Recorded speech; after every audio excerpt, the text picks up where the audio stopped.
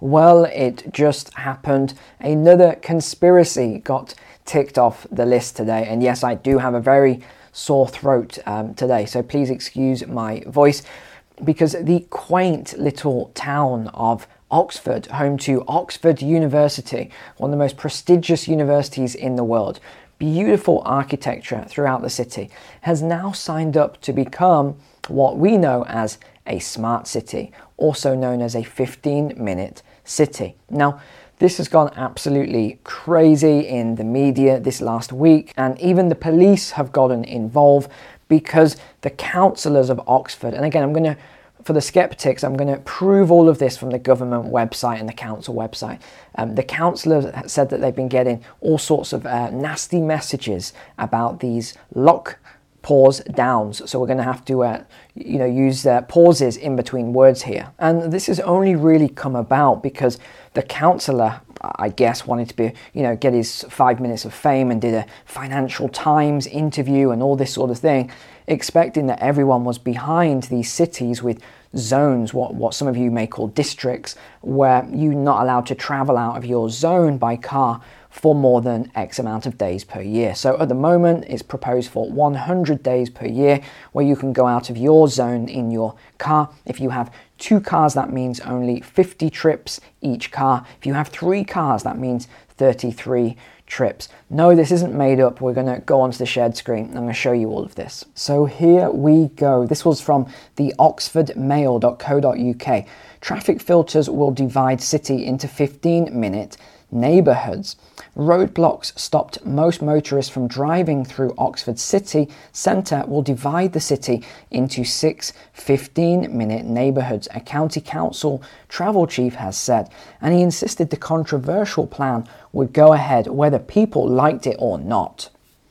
Duncan Enright, Oxfordshire County Council's Cabinet Member for Travel and Development Strategy, explained the authority's traffic filter proposals in an interview in the Sunday Times. And by the way, if you're thinking, oh, well, this is just one town, city of Oxford, I don't even know if it's a town or city now, but if you're just thinking that, no, this is one of many of these trials that are due to begin soon. And I've got a couple more examples from Australia and a couple of other countries as well. Mr. Enright said it's about making sure you have the community centre, which has all of those essential needs, the bottle of milk, pharmacy, GP, schools, which you need to have a 15-minute neighbourhood. But Mr. Enright told the Sunday Times it's going to happen, definitely. The new traffic filters would operate 7 days a week from 7 a.m. to 7 p.m. People can drive freely around their own neighbourhood and can apply for a permit to drive through the filters and into other neighbourhoods for up to 100 days per year. This equates to an average of 2 days per week. A maximum of 3 permits a household will be allowed where there are several adults with cars registered to the address. So this all came out just yesterday then. Council staff abused after conspiracy theorists circulate fake news about traffic filters. It's quite an interesting read, this actually, because we also have this statement here from Oxford City Council, which is pretty much identical. So what the so-called conspiracy theorists said would happen is actually happening. So I don't know how it's being called a conspiracy. The wholly incorrect information suggested that the traffic filters measures in Oxford would see parts of the city cut off from each other under a climate lockdown. As well as this, it was said residents would have to ask the council for permission to travel from one area of the city to another, which again is not true. Well, it kind of is, maybe not the asking permission, but the whole lockdown, the climate lockdown aspect here, it kind of is true, because what they're doing is restricting your travel by car in order to reduce CO2 and other emissions. So it kind of is true. So then we go on to the FAQs here. Will the Oxford traffic filters be physical barriers? No. So they're saying basically because it's not a physical barrier that this is all, made up and there's nothing to worry about. Well, this is what it is. It's almost the same. Okay, it's not a physical barrier, but they are simply traffic cameras that can read number plates. Okay, seems quite innocent.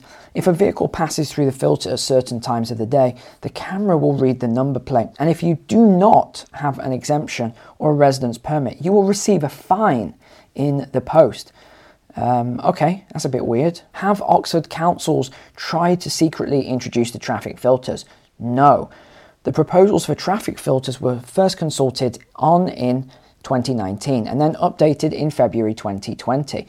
What was going on in 2019 and February 2020? Of course, no one was distracted at all.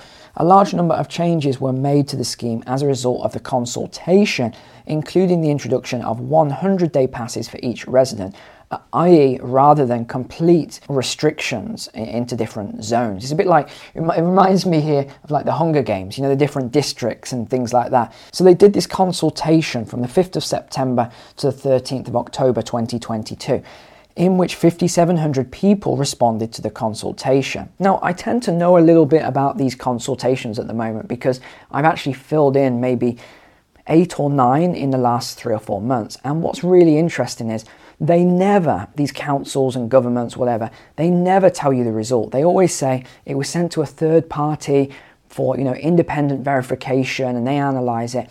And I always, would write to them and say, well, can I see the statistics? Because these were multiple choice questions. So surely you will have the numbers there that, shows what the respondents said.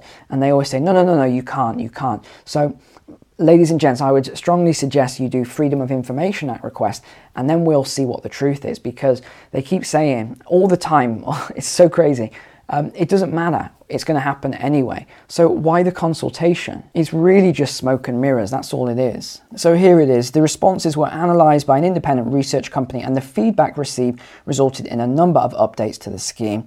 The scheme will be introduced as a trial, during which an additional consultation will be carried out to further refine the scheme. A final decision will then be made on whether or not the filters should be permanent. And if you want to read a little more of this, you can go on to oxford.gov.uk, and this is their Oxford City Council, and you can read a lot more about what they've said here in terms of the scheme. Now, another document you might want to look at is Appendix 1, Zero Carbon 2030 Plan.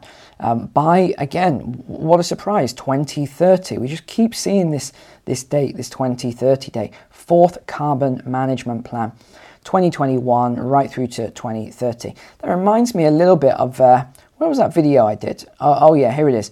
The Great Reset, 2020 to 2027. So you can actually go through and see all of their plans and what they're planning to do, how their investments are going to move forward in order to bring down all of these emissions and what else they're going to be doing. Everything is on their website, and it's quite an interesting read if you do like to read a lot of data. Another document that you can read then is this one. It's called Let's Talk.oxfordshire.gov.uk, and it's called Let's Keep Moving Forward. So here were the key dates when they did the consultation, open, close, and then the decision. I would love to see what has caused so much controversy in terms of 5,700 people that responded, as we can see here, because the way they're making it out is that all these people are crazy nutcases and they've abused us and whatever else. It's probably not the case. Probably what happened was a lot of people live in these zones, these areas, and they have cars and they drive from one part of Oxford to another, or maybe they go to work or something like that,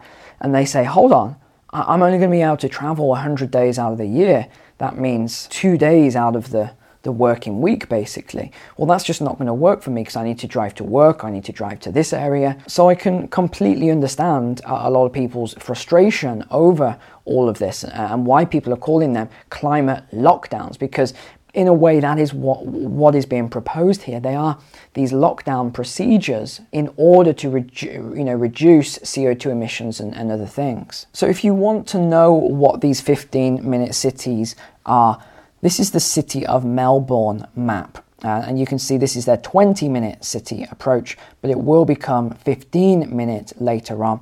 So this is their 20-minute neighbourhood, and we can see here local schools, lifelong learning opportunities, local playgrounds and parks, green streets and spaces, community gardens, sport and recreation, safe streets and spaces, affordable. Now, let me just say one thing on this sport and recreation that's interesting, because when you look at their emission targets, the sport and recreation actually accounted for about 50% of gas usage. So they had a target to actually reduce a lot of this down. So that's quite interesting, because we actually need a lot of sport and recreation.